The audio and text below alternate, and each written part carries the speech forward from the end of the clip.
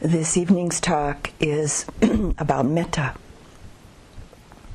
and beginning with some words from the Buddha. This is from the Samyutta Nikaya. It is in this way we must train ourselves, by liberation of the self through love. We will develop love. We will practice it. We will make it both a way and a basis. Take our stand upon it, store it up, and thoroughly set it going.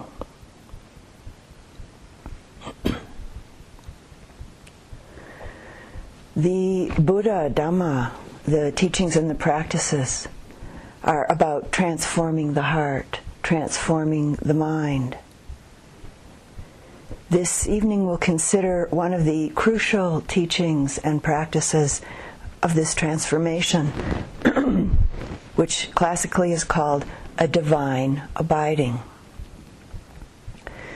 The radiant warmth and openness of metta, unconditional loving kindness and acceptance, unconditional friendship, the experience of connection and appreciation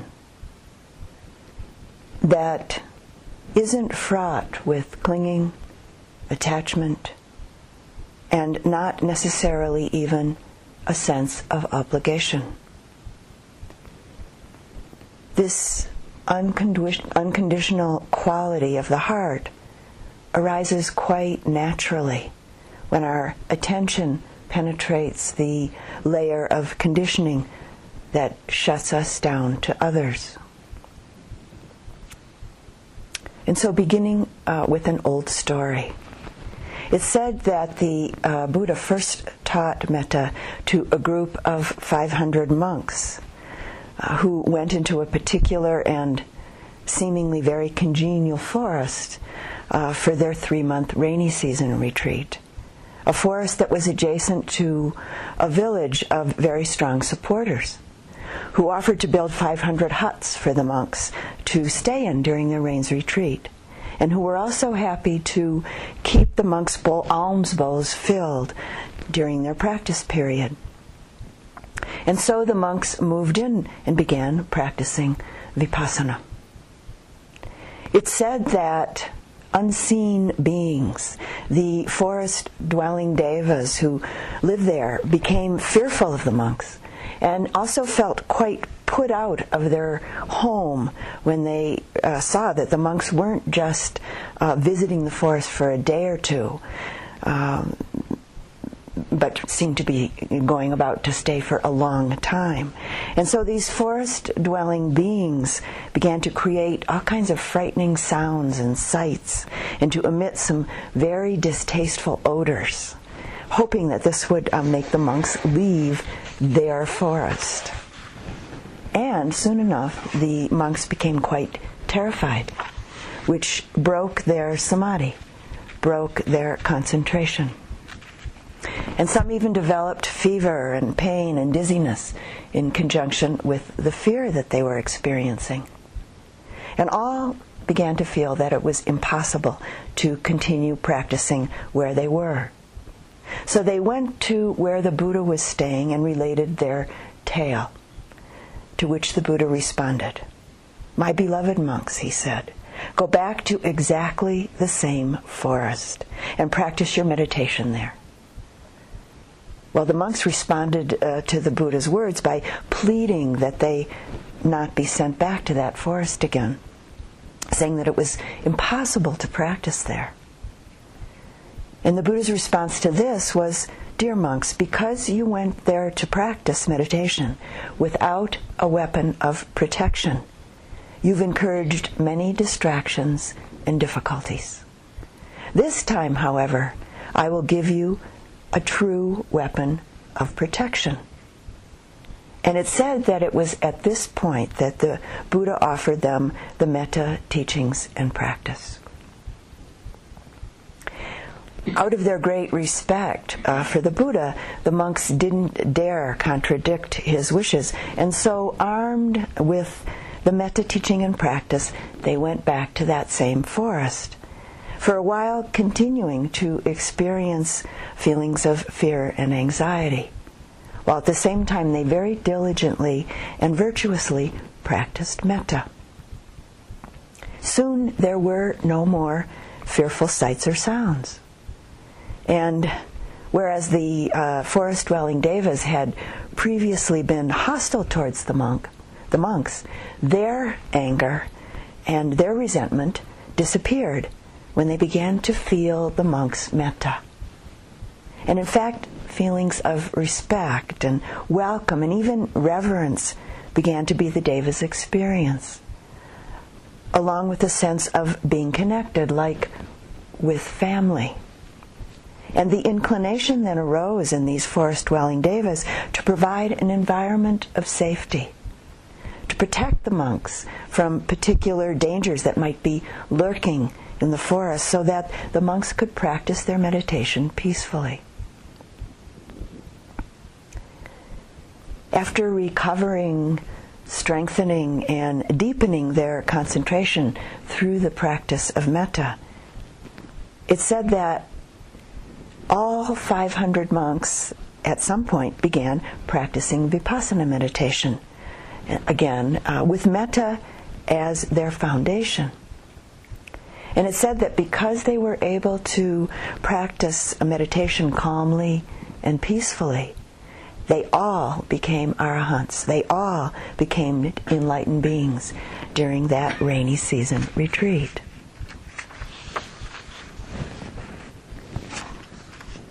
So, the great strength of a mind, a heart, protected through the energy of metta. This quality, this capacity to stay present and connect with a heart that's fearless, with a heart, a mind that's free of ill will. Gandhi called it the most powerful and the most subtle force in the universe. Metta is the energy that connects. It's the energy that keeps it all together. This capacity is called for again and again and again throughout our practice, throughout our life. The practice and energetic experience of metta is offered and felt as a natural, heartfelt wish directed towards ourself, another particular person, or a group of beings, wishing ourself and them to be happy, to be at ease, to be safe and secure, to be at peace. In the process of developing, expanding, and deepening this energy of the heart, one of the things that we begin to taste is that our own wants, our own preferences begin to pale. They're, of course, important on one level.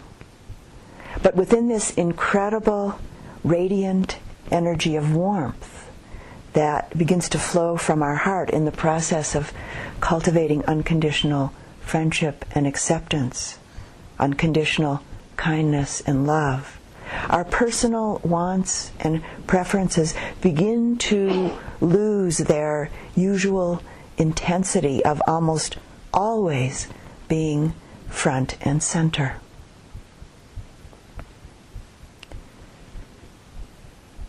Sometimes my experience of metta, of human kindness, is like the sunshine. That warmth of the sun that permeates our outer and inner sense of being. We could say that the practice of loving kindness is akin to letting the sunshine warm our heart, warm our whole being, and then radiating this quality out to the world around us.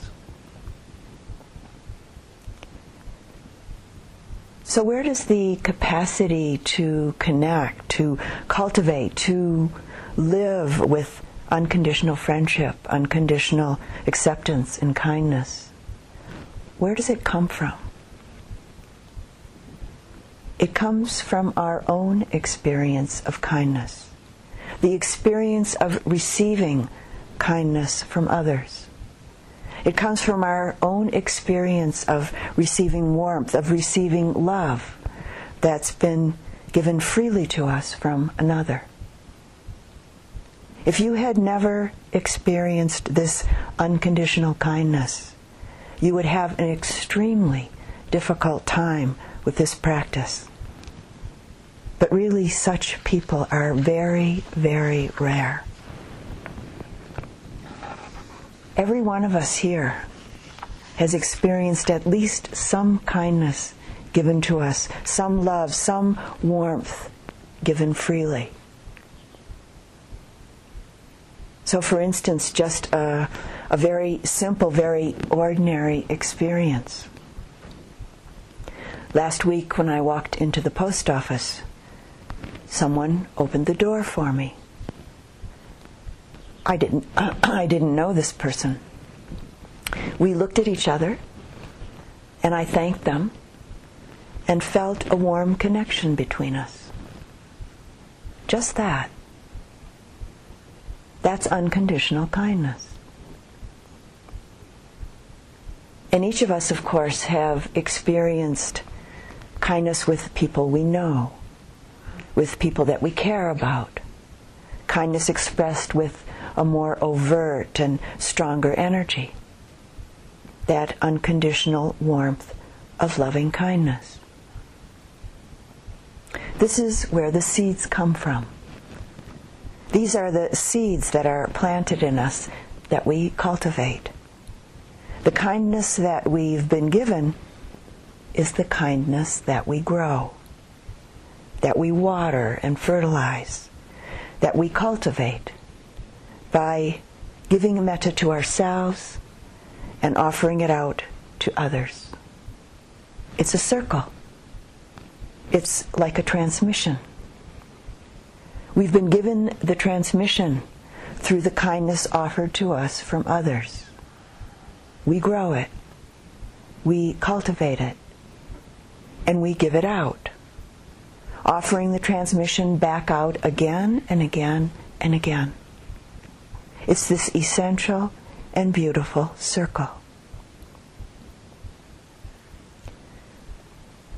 The kindness that we receive and that we give is always a gift. Every instance of unconditional loving kindness given to us involves people giving us their time, their care, their support, or in some way their help.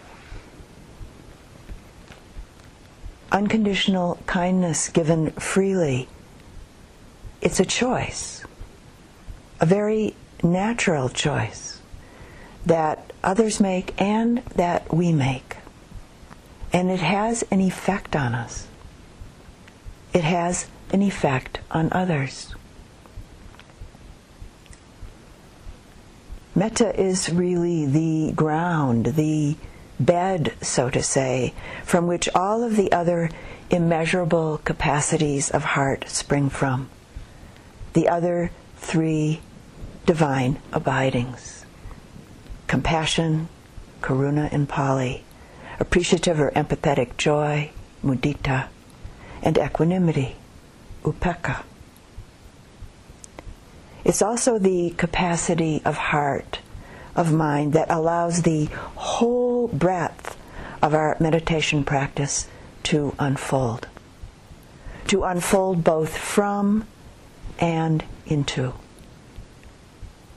Metta is what engenders the qualities of open-heartedness, acceptance, kindness, and very important, patience. With each and all of these qualities being an essential ground of the practice and the process of awakening.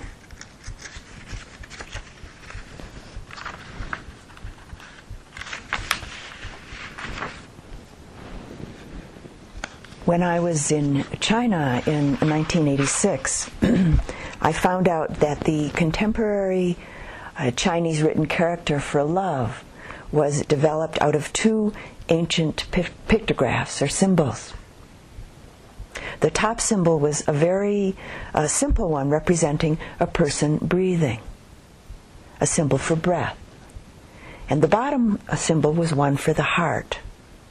So based in ancient Chinese pictographic writing, the character for metta love, in contemporary Chinese is breath through the heart.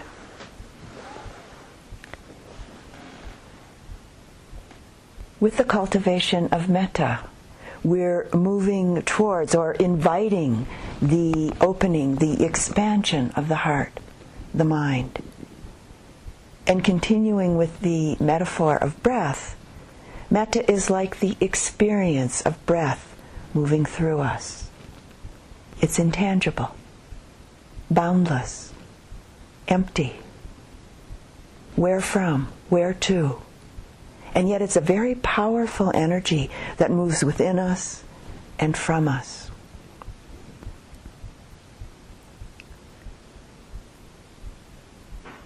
So what is it? In the texts, it's often spoken of as non-ill will.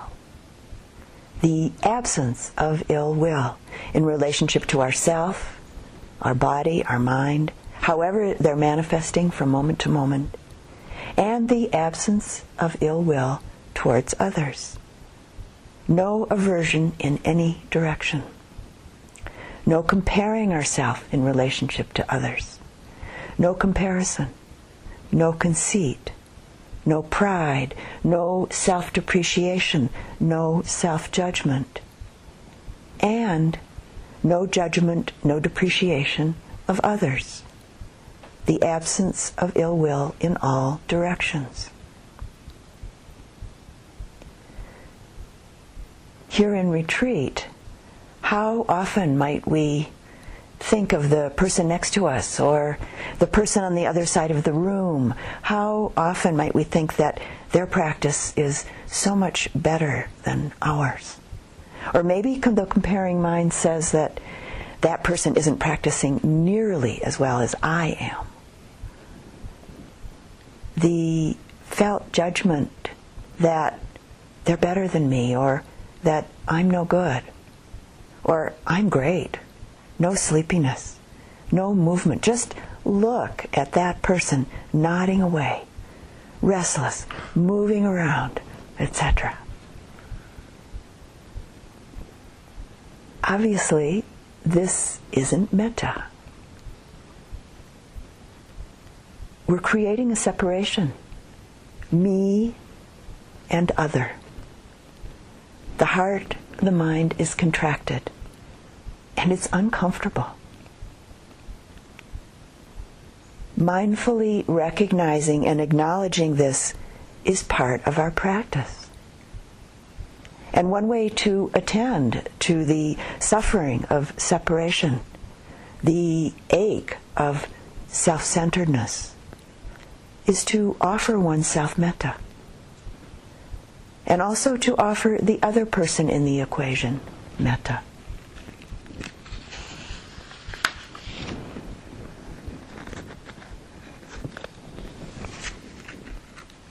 One of the most striking aspects of metta, and maybe surprisingly so, is that metta is impersonal in nature. Even in relationship to what we think of as our self, what we are identified with and attached to in either a positive or in a negative way as our self. Our body, our thoughts, ideas, opinions, skills, our knowledge. Metta is impersonal in nature in relationship to other beings as well. A mind, a heart filled with metta has the capacity to impartially embrace all beings, not only those that are close to us in our life, those that it's easy to care about, or those who might be useful or amusing or pleasing to us in some way. A heart, a mind that's filled with metta holds the possibility of a capacity for what can be called immeasurable impartiality. This capacity to connect and care for any being, all beings. And from Krishnamurti's meditation journal. Meditation is one of the most extraordinary things. It's not an intellectual affair, but when the heart enters into the mind has quite a different quality. It is then really limitless. It's a sense of living in a vast space where you are part of everything. Meditation is the movement of love. It isn't the love of the one or of the many. It's like water that anyone can drink out of any jar, whether golden or earthenware. It's inexhaustible. You must begin without knowing anything about it and move from innocence to innocence.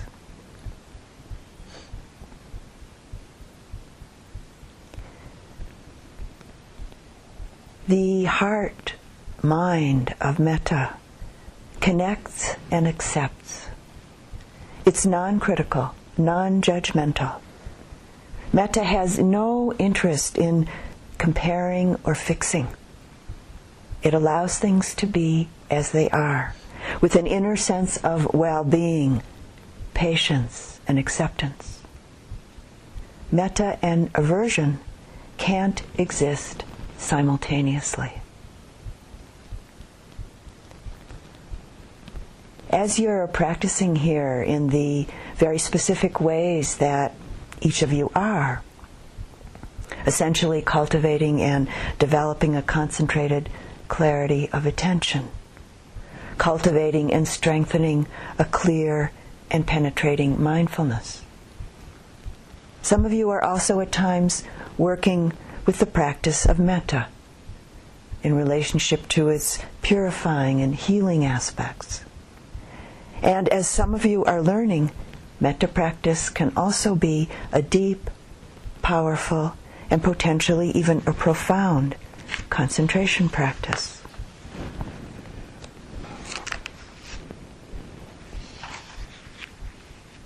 In any case, there's an unwinding, an unbinding of the heart and mind from states of fear, states of anger, judgment, states of separation, disconnection.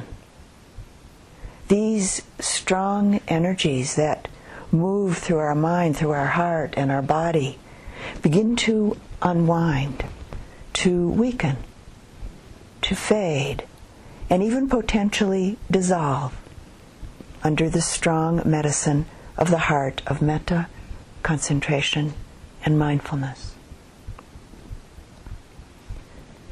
Someone once asked the great Indian spiritual teacher Nisargadatta Maharaj, who taught through dialogue with his students, someone once asked him, "What can make me love?"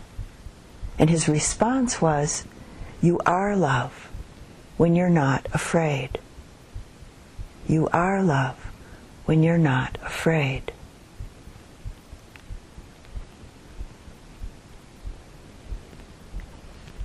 Something that was amazing and so important to me when I began to discover it is that metta doesn't necessarily depend on initially liking someone or approving of them.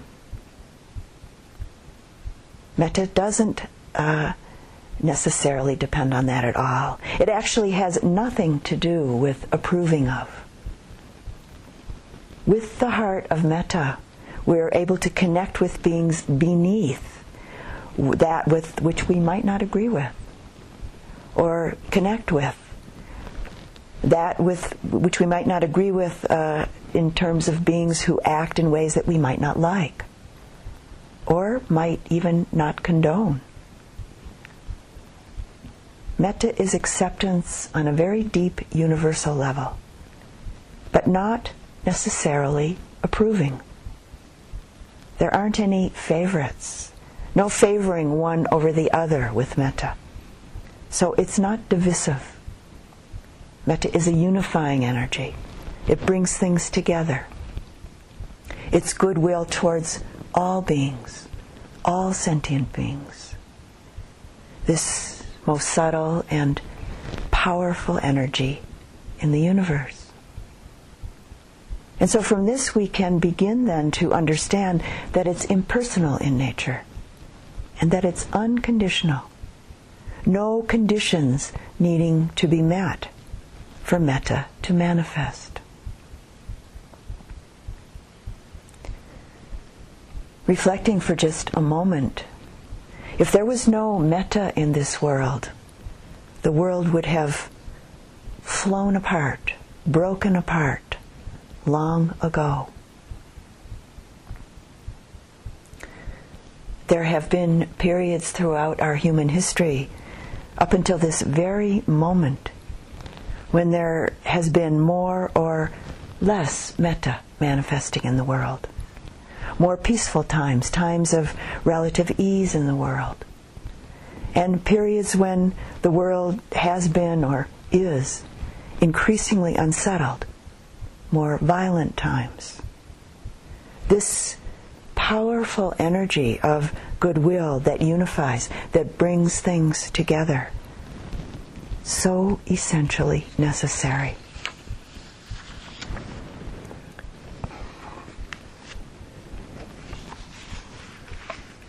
The writer and poet Dina Metzger said, "There are those who set fire to the world. We are in danger.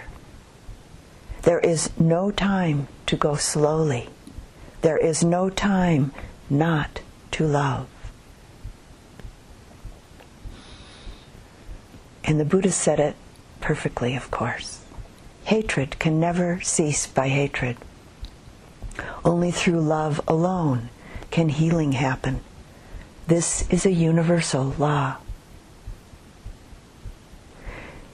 If metta is the ground, the basis, and the impetus that our thoughts, words, and actions spring from, if our motivations and intentions spring from the heart of metta, the karma that's created will be wholesome and healing, both personally and in ways beyond our own small lives, even in ways that we may never know.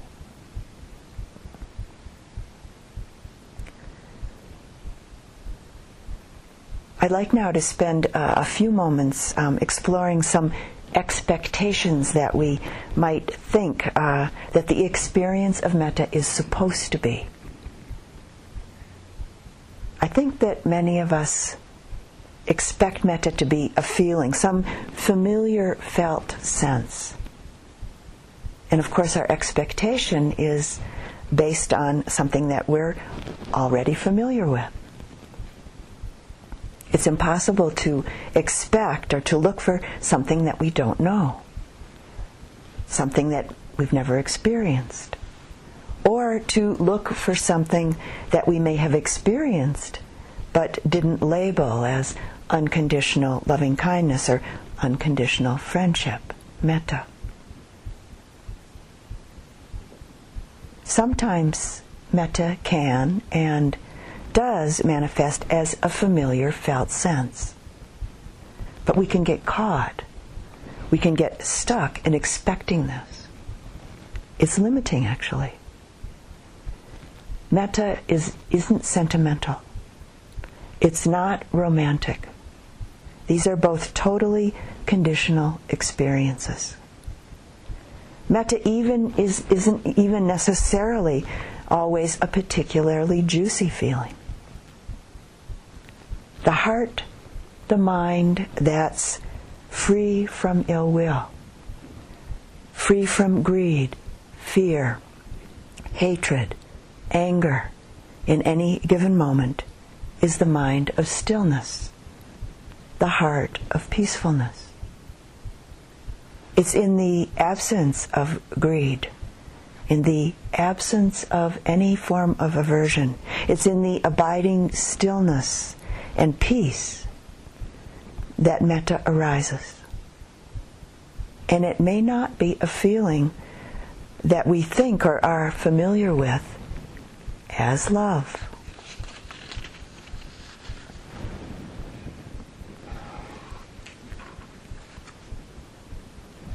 There's a great power and strength in the capacity to connect within ourselves and others directly, clearly, patiently, and fearlessly with a mind, a heart that's free of ill will.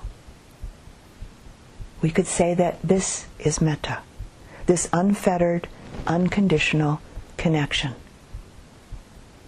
And it's not so easy.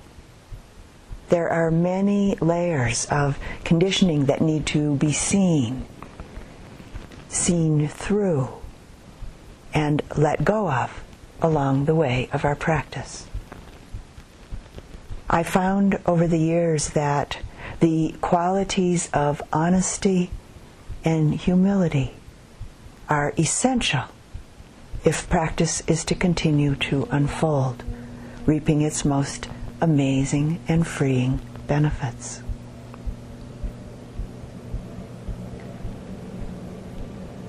There's a beautiful story in the Anguttara Nikaya, the story of Sariputta's lion's roar, that demonstrates this very clearly. Sariputta was one of the Buddha's two chief disciples, and foremost in terms of discernment and wisdom next to the Buddha.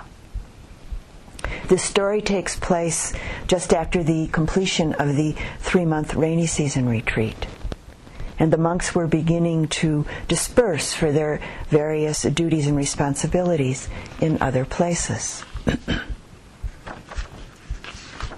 And this is the sutta. On one occasion, the Blessed One was dwelling at Savatthi, in Jeta's grove, at Anathapindika's monastery. At that time, the Venerable Sariputta approached the Blessed One. Having paid homage to him, he sat down on one side and said, "Lord, I have now completed the rains retreat at Savatthi and wish to leave on a country journey." The Buddha replied, "Sariputta, you may go whenever you're ready." The Venerable Sariputta rose from his seat, bowed to the Buddha, and keeping him to his right, departed. Soon after the Venerable Sariputta had left, one monk came and spoke to the Buddha, saying, "The Venerable Sariputta has hit me," and left on his journey without an apology. Right away, the Blessed One called another monk and said, "Go, monk, and call the Venerable Sariputta, saying, 'The Master calls you, Sariputta.'" The monk did as he was bidden, and the Venerable Sariputta responded, saying, "Yes, friend." Then the Venerable Mahamoggallana and the Venerable Ananda went around to all the monks' lodgings and said, "Come, reverend sirs, come, for today the Venerable Sariputta will utter his lion's roar in the presence of the Blessed One." The Venerable Sariputta approached the Buddha, and after bowing to him, sat down to one side. When he was seated, the Buddha said, "One of your fellow monks here has complained that you hit him and left on your journey without an apology." The Venerable Sariputta responded, "Lord, I remember the discourse you gave 12 years ago to Bhikkhu Rahula." Bhikkhu Rahula was the Buddha's son, when he was 18 years old. You taught him to contemplate the nature of earth, water, fire, and air in order to nourish and develop the virtues of love, compassion, joy, and equanimity. Although your teaching was directed towards Rahula, I also learned from it. I have practiced and observed that teaching. Lord, I practice mindfulness and loving kindness. One who does not practice mindfulness of the body in the body, of the actions of the body in the actions of the body, and is not present, may well hit a fellow monk and leave without an apology. Lord, I have practiced like the earth. Whether people throw clean substances such as flowers, perfume, or fresh milk upon the earth, or foul, unclean substances like dung, urine, spittle, pus, and blood, yet for all that the earth has no revulsion, loathing, or disgust towards it. Even so, Lord, do I dwell with a heart that is like the earth, vast, exalted, and measureless, without hostility and without ill will. Lord, I have practiced mindfulness and loving kindness. One who does not practice mindfulness of the body in the body and is not present may well hit a fellow monk and leave without an apology. But it is not my way to be rude to a fellow monk, hit him, and walk on without apologizing. Lord, I have practiced like the water. People use water to wash things clean and unclean, things soiled with dung, urine, spittle, pus, and blood, and yet for all that, the water has no revulsion, loathing, or disgust towards it. Even so, Lord, do I dwell with a heart that is like water, vast, exalted, and measureless, without hostility and without ill will. A monk who does not practice mindfulness, who does not practice becoming like water, might hit a fellow monk and go on his way without saying, "I'm sorry. I am not such a monk." Lord, I have practiced to be more like fire. Fire burns things pure and impure, the beautiful as well as the distasteful, and yet for all that, the fire has no revulsion, loathing, or disgust towards it. Even so, Lord, do I dwell with a heart like fire, vast, exalted, and measureless, without hostility and without ill will. A monk who does not practice mindfulness of seeing, hearing, thinking, might hit a fellow monk and go on without apologizing. Lord, I am not such a monk. Lord, I have practiced like the air. The air blows over things clean and unclean and carries all smells, pleasing and unpleasing, and yet for all that the air has no revulsion, loathing, or disgust towards it. Even so, Lord, do I dwell with a heart that is like air, vast, exalted, and measureless, without hostility and without ill will. Lord, I have practiced mindfulness of the body in the body, movement of the body in the movement of the body, the positions of the body in the positions of the body, the feelings in the feelings, and the mind in the mind. One who does not practice mindfulness might hit a fellow monk and go on without apologizing. I am not such a monk. Lord, just as an untouchable boy or girl, begging vessel in hand and clad in rags, enters a village with a humble heart, even so, Lord, do I dwell with a heart that is like an untouchable youth. A heart that is humble, vast, exalted, and measureless, without hostility and without ill will. I have practiced and learned every day. A monk who does not practice loving kindness and mindfulness might hit a fellow monk and go on without apologizing. Lord, I am not such a monk. Sariputta continued to deliver his lion's roar. And at one point, the accusing monk rose from his seat, arranged his upper robe over one shoulder, and with his head on the ground, bowed at the feet of the Buddha, saying, Lord, I have committed an offense when I was so foolish, jealous, angry, and unskillful. I accuse the Venerable Sariputta falsely, wrongly, and untruthfully. Let the Blessed One and the Sangha accept my admission of the offense and pardon me, and I shall practice restraint in the future. And the Buddha responded, Truly, monk, you committed an offense when you were so foolish, jealous, angry, and unskillful, that you accused Sariputta falsely, wrongly, and untruthfully. But as you have recognized your offense and made amends, we pardon you. It is a sign of growth when one recognizes one's offense, makes amends, and in the future practices restraint. The Buddha then turned to the Venerable Sariputta, saying, Forgive this foolish man, Sariputta, before his head splits into 7 pieces on this very spot. The Buddha had a sense of humor. And Sariputta responded, I shall forgive him, Lord, if this revered monk also asks for my pardon, as I may not have been skillful enough and created some misunderstanding. May he too forgive me. And then Sariputta and the accusing monk bowed 3 times to each other and reconciled.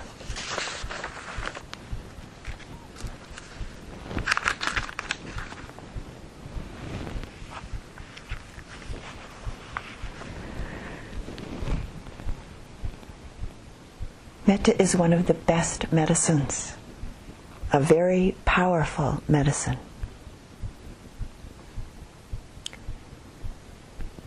Our human heart is intuitively, naturally loving. Connection and kindness are absolutely natural human capacities. And we see this even in the smallest children. I was feeding one of my granddaughters when she was 7 months old, giving her pieces of banana. And she took one of the pieces of banana from me and put it into my mouth, with a big smile erupting on her face, as she proceeded to feed me. A very innocent and pure expression of the heart of kindness.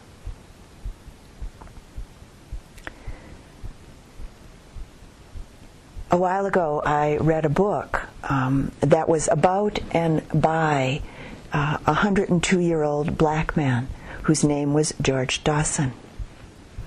He grew up on his family's farm in East Texas, and he was the grandson of slaves. At the age of 8, George had to go to work to help support his family, and so he never attended school and never learned how to read. Until at the age of 98, he decided to attend a literacy program. He learned how to read at the age of 98, and then wrote a book about himself. It's an amazing, inspiring, and very illuminating book.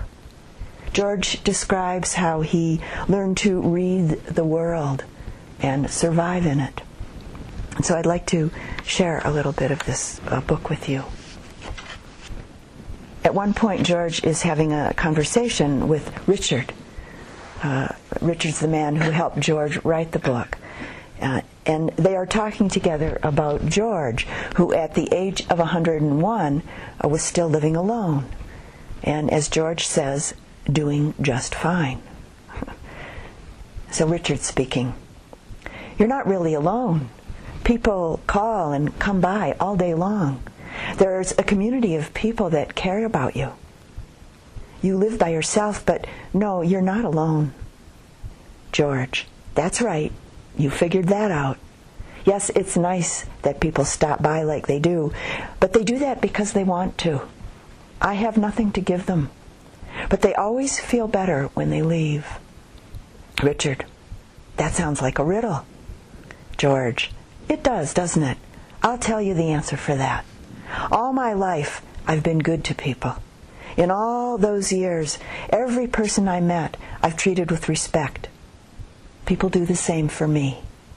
Richard, what goes around comes around. George, that's right. It all comes back, everything you do. Sometimes it might take a while, that's all. I tell people not to worry about things, not to worry about their lives. Things will be all right. People need to hear that. Life is good just as it is. There isn't anything I would change about my life. Richard, people worry too much? George, that's right. Be happy. Be happy for what you have. Help somebody instead of worrying. It'll make a person feel better. It's good to be generous.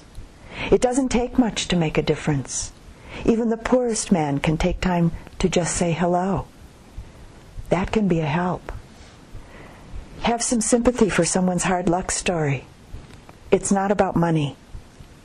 Give what you can, And if you have nothing, at least pray for somebody. Have good thoughts.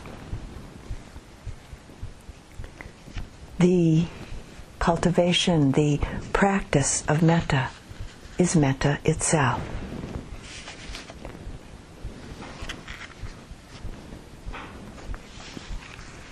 As an example of the stability and beauty of a heart, a mind steeped in kind-heartedness, continuing on with a little more from our 102-year-old Bodhisattva, George Dawson. For much of his life, George endured a very pervasive racism and segregation in the South, growing up in East Texas. And during the time that he grew up there, East Texas had the highest rate of lynchings of any state in the Union. And actually this book begins when George was 8 years old, as he witnessed the lynching of a teenage boy who was kind of his hero.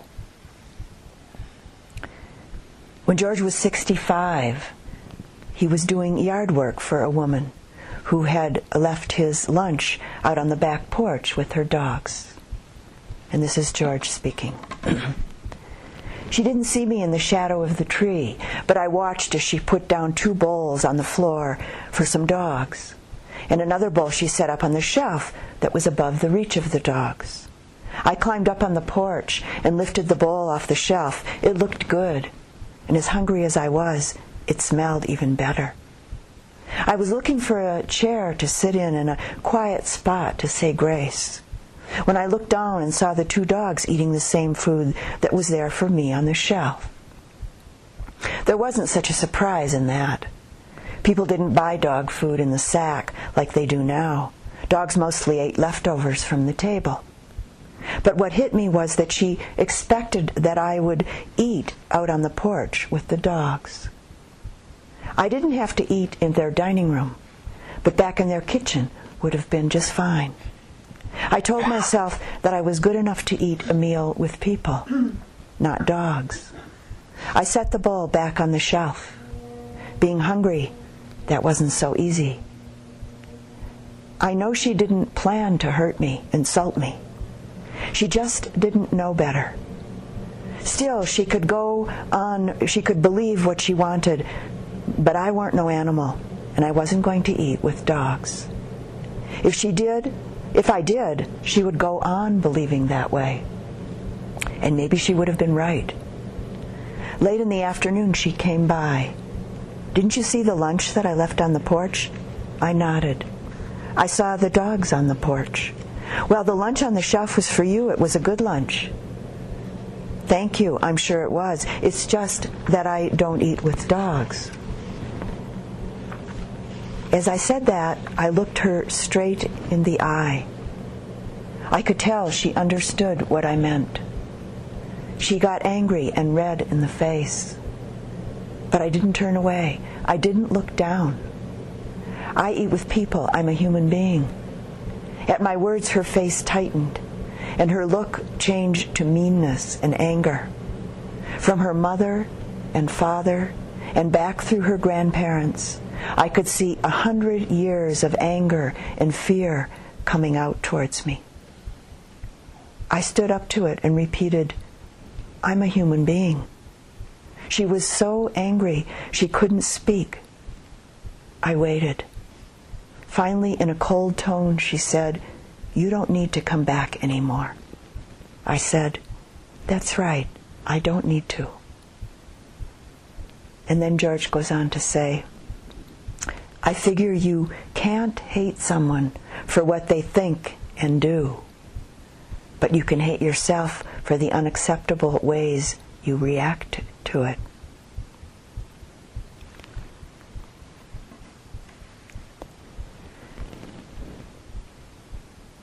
In the transformation, the opening into the greatness of heart, there's a letting go, a release, a relinquishment of what we've held on to, much of what we've grasped onto very tightly.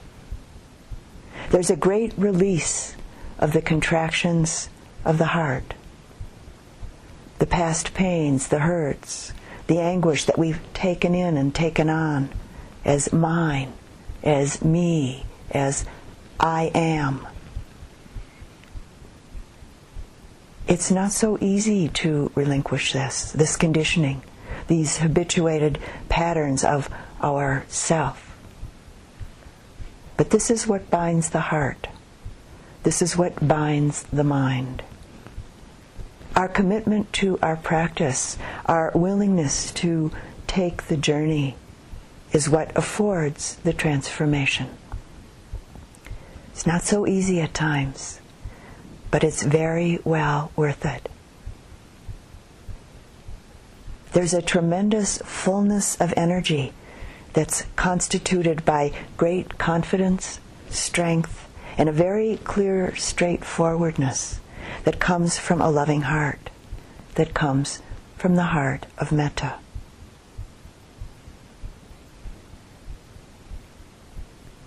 In closing the talk, I'd like to share a story with you about a young Native American woman that some of you have heard before. It's one of my favorite Metta stories.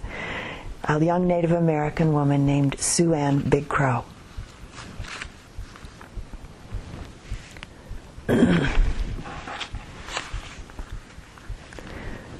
Sue Ann was born on March 15th in 1974 on the Pine Ridge Reservation.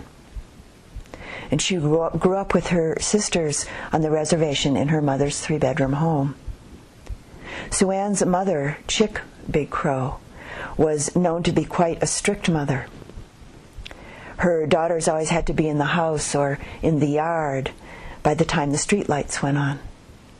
And the only after-school activities she let them take part in were the structured and chaperoned kind. Unsupervised wanderings and later cruising around in cars were completely out. Sue Ann said that because of this, she and her sister had to come up with their own fun because their mother wouldn't let them socialize much outside of school. Chick Big Crow, Sue Ann's mother, was strongly anti-drug and alcohol, belonging to the small but adamant minority on the reservation that takes this stance. When Sue Ann was 9 years old, she was staying with her godmother on New Year's Eve when the woman's teenage son came home drunk and shot himself in the chest. The woman was too distraught to do anything. So Sue Ann was the one that called the ambulance and the police and cared for her godmother until other grown-ups arrived. Maybe because of this incident, Sue Ann became as opposed to drugs and alcohol as her mother was. She gave talks on the subject to school and youth groups and even made a video urging her message. Raul Bradford, a former Pine Ridge teacher and coach who was also a friend of the Big Crow family, was once asked whether Sue Ann's public advocacy on this issue wasn't risky, given the prominence of alcohol in the life of the reservation. And Raul said, "You have to understand that Sue Ann didn't respond to peer pressure. Sue Ann was peer pressure. She was the backbone of any group that she was in, and she was way wiser than her years."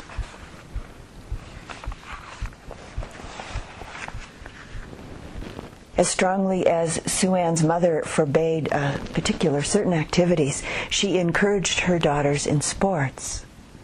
And at one time or another, they did them all. Cross-country running and track, volleyball, cheerleading, softball, basketball.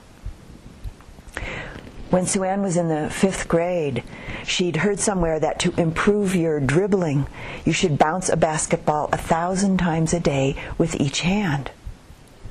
And she performed this daily exercise faithfully on the cement floor of their family home patio, which her mother and sister grew very tired of, the sound of it. So for variety, she would shoot layups against the gutter and the drain pipe until they came loose and from the house and had to be repaired.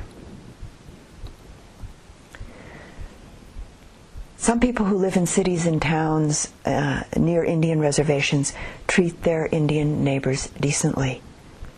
Some don't.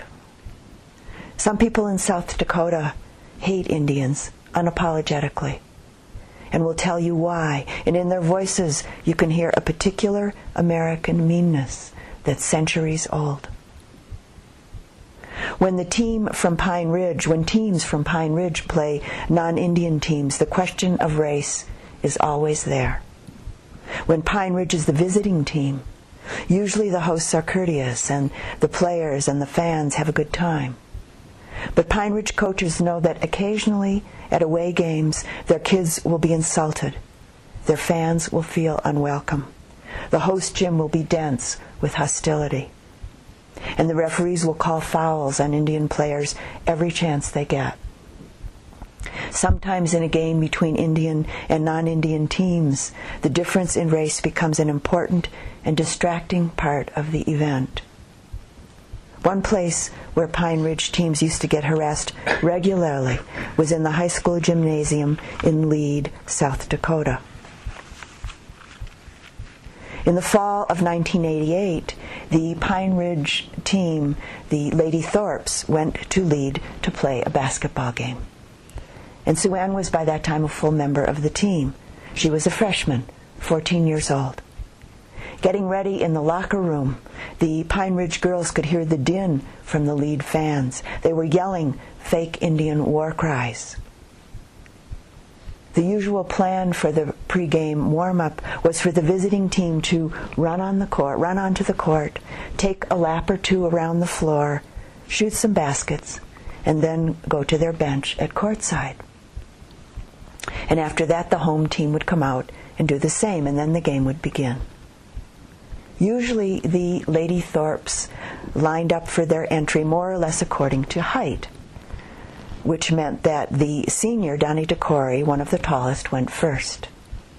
As the team waited in the hallway leading from the locker room, the heckling got louder and louder.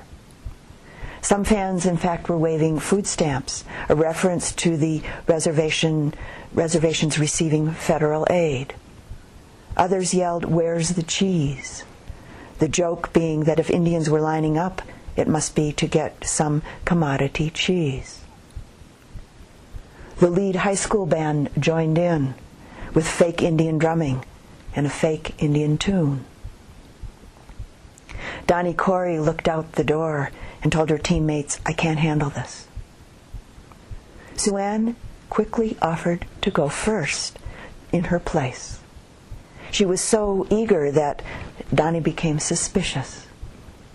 "Don't embarrass us," Donnie told her. Sue Ann said, I won't embarrass you." So Donnie gave her the ball, and Sue Ann stood first in line. She came running out onto the court, dribbling the basketball, with her teammates running behind. On the court, the noise was deafening. Sue Ann went right down the middle and suddenly stopped when she got to center court. Her teammates were taken by surprise, and some bumped into each other.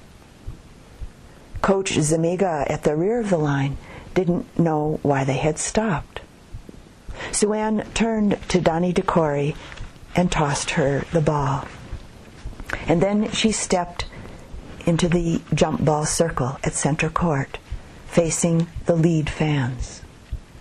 She unbuttoned her warm-up jacket, took it off, draped it over her shoulders, and began to do the Lakota shawl dance. Sue Ann knew all of the traditional dances.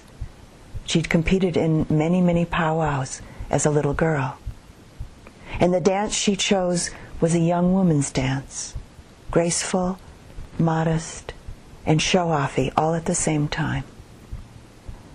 I couldn't believe it. She was powwowing like Get Down, Donnie DeCory recalls. And then Sue Ann started to sing. She began to sing in Lakota, swaying back and forth in the jump ball circle, doing the shawl dance. using her warm-up jacket for a shawl. The crowd went completely silent.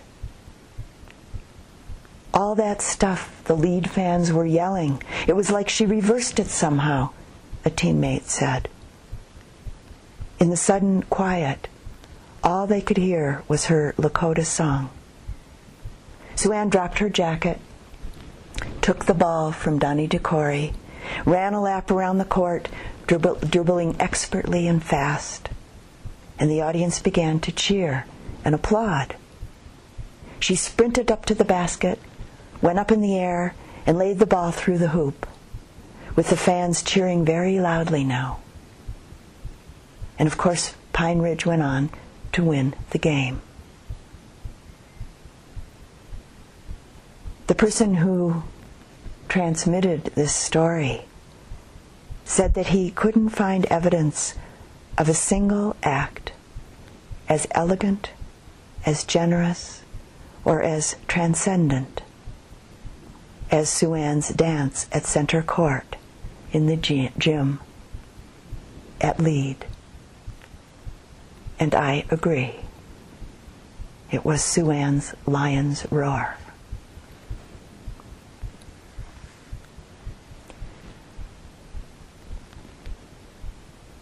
The real results of practice often come as a surprise. You encounter a difficult situation. Do what seems to come naturally. And then after the fact, realize that you handled the situation very differently from the way you used to. The natural, effortless expression of awareness, loving kindness, compassion, joy, and equanimity is the true result.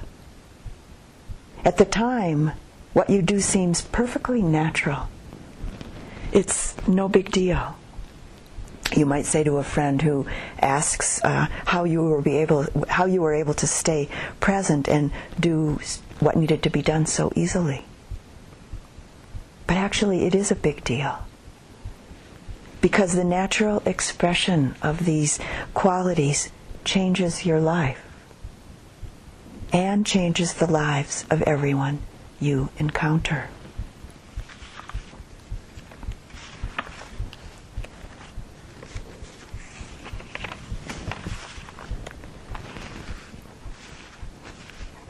In a little poem from Hafiz that he calls "The Sun Never Says." Even after all this time, the sun never says to the earth, "You owe me." Look at what happens with a love like that. It lights up the whole sky.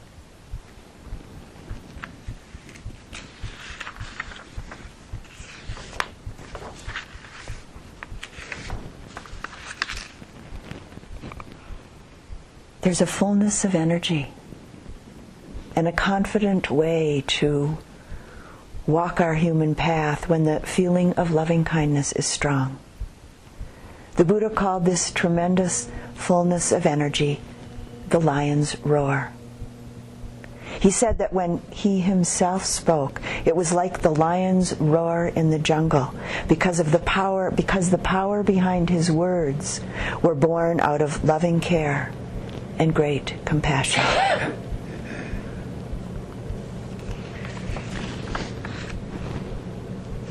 And closing this evening's talk with a valentine that I received a few years ago. And underneath the words that I'll share with you in a moment was a little round red sticker. And in the little round red sticker were these words saying, "This is love." And this is the instruction, actually, of the Valentine. Take this little tiny label, stick it on your dining table, stick it on your favorite book, Stick it where you always look. Stick it on some brand new shoes. Stick it on the evening news. Stick it on a broken heart. Stick it on a hospice chart. Stick it on a violin. Stick it on your thinnest skin. Stick it on a long-lost friend. Stick it on a bill to send. Stick it on your desk or wall. Use it on a conference call. Stick it on a microphone. Feel it when you're all alone. Put it on a mirror, yes. See it when your hair's a mess. Stick it on the Senate floor. Stick it on the White House door. Stick it on the other side. Stick it where it cannot hide. Can you see love everywhere? We hope we can. We hope we dare. And let's sit quietly for just a moment.